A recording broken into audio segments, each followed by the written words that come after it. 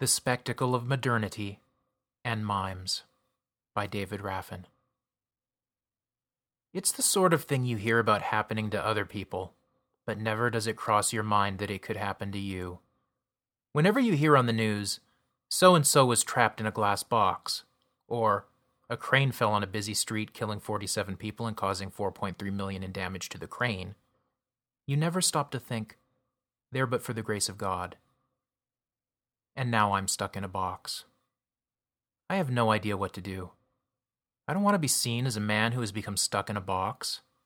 This more than anything I don't want. I don't want to look desperate, helpless. I don't want to have to call on someone else for help, to admit that I have become stuck in a box. There are occasionally people who pass by on one side of the street or the other. I act nonchalant.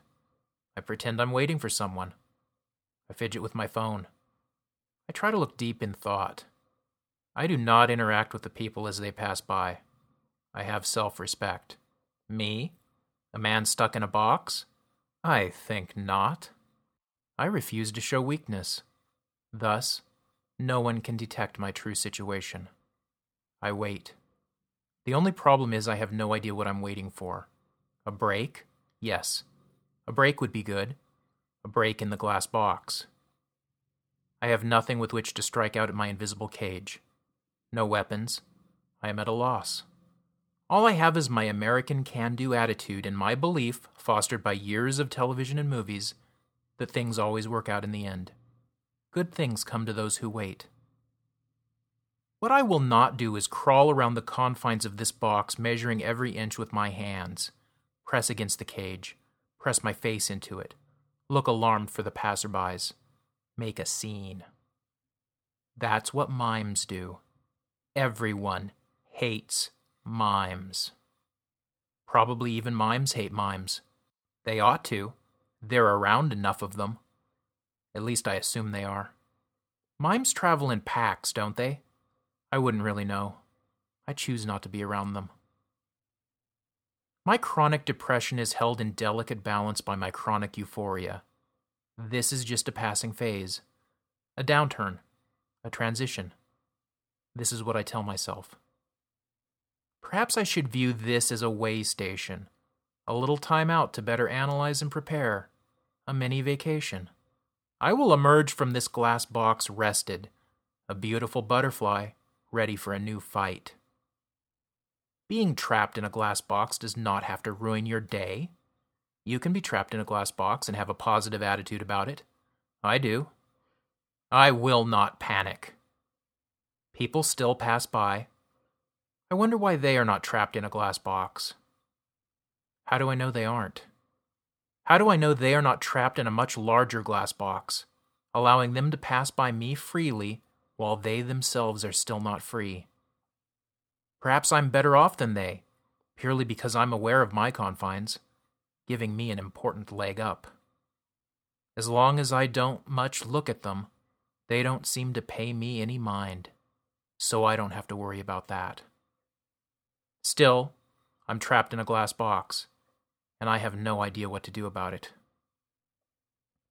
The worst part now is not that I'm stuck in a glass box. The worst part is I'm stuck in here with a mime. I don't understand where he came from. One moment I was alone, stuck in a glass box, yes, but alone. The next thing I knew, I was stuck in a glass box with a mime. Unacceptable. Mimes draw attention. At least they try to. People try to ignore them, that's true, but mimes just continue with their attention-seeking behavior until people finally have to admit they're there. That's what this mime does. He begins showing off. He presses against one of the glass walls. He puts his hands and face against the glass. Now he does the same thing the next wall over. Mind you, he only does this when there's a passerby. When there's no passerby, he just stands around. Same as me. Dick. I hate him. I hate him for trying to draw attention to my plight.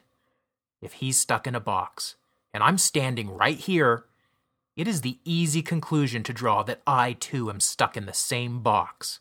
Me, with a mime. As if we were on the same social standing. Unacceptable. I try to ignore him. Sure, it should be easy. He's so quiet. That should make him easy to ignore. Sadly, it's not true. His attention-seeking activities are difficult to bear. Had I said nothing, you would never know I'm trapped in this box. The mime says nothing, and yet everyone knows he's trapped in this box. He just won't let it go. Everyone has to know that he's trapped in this box. Like he's so special. Like some of us aren't trapped in a box as a simple matter of fact. Transitionally, not asking to be singled out.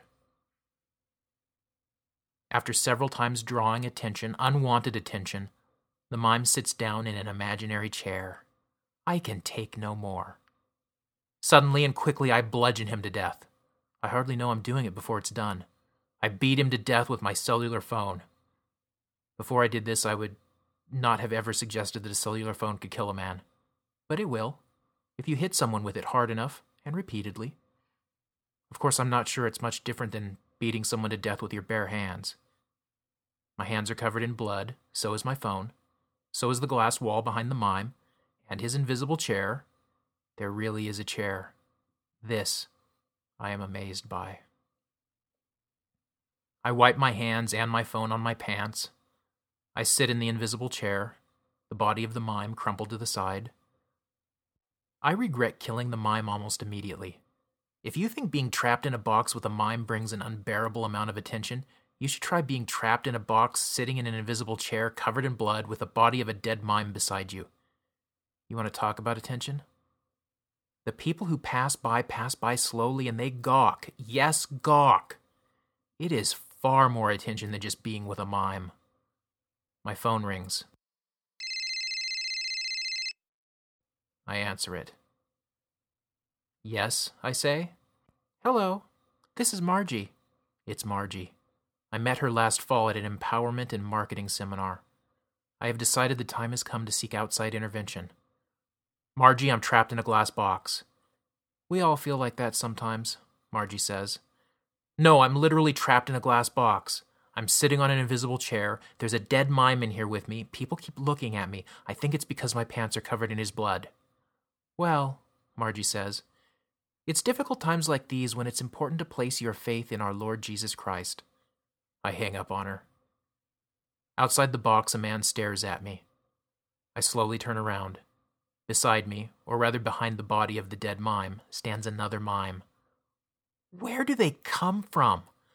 What is it about glass boxes that attract them? He's going through a carefully choreographed pantomime of grief. Enraged, I strike out at him. I lunge at him, and before my hands are at his throat, he pantomimes fear. He flails as I choke him to death atop the body of the other mime. Why don't they scream, I wonder? It's the only thought in my head, and it serves to further enrage me. The fact that they have the willpower to continue pantomiming, even under the worst conditions, and I have not the willpower to tell Margie on the phone that I am fine. Inside a glass box, trapped, city street passerbys, gawkers, covered in blood, the blood of two dead mimes, rather the blood of one dead mime and the bodies of two dead mimes, in a glass box, with me. I panic. I do what I had so long fought not to do. I panic. I move all around the glass box. I put my hands against the walls. I feel them up and down all over. I press my face against the walls. I do not care that people look. Are they looking at me? Are they looking at the dead mimes? I no longer care. Methodically, I work my way around the box, feeling, pressing, struggling, one wall, the next wall, the next wall, the fourth wall. The fourth wall has an opening. A circular opening just large enough for a full-grown man to enter or exit by. An opening that could never be found but for pressing against every part of the surface of the box. Naturally, it's in practically the last place I try. In order to find an exit and use it, I had to behave like a mime. I crawl through the hole and escape. I am free. Behind me a crowd gathers, staring in at the two dead mimes. Above them stands a third mime. He pantomimes shock, grief, and now he raises an accusatory pantomime finger at me. I run.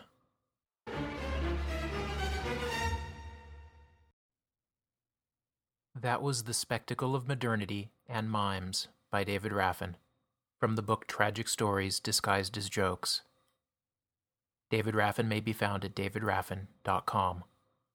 Read by the author.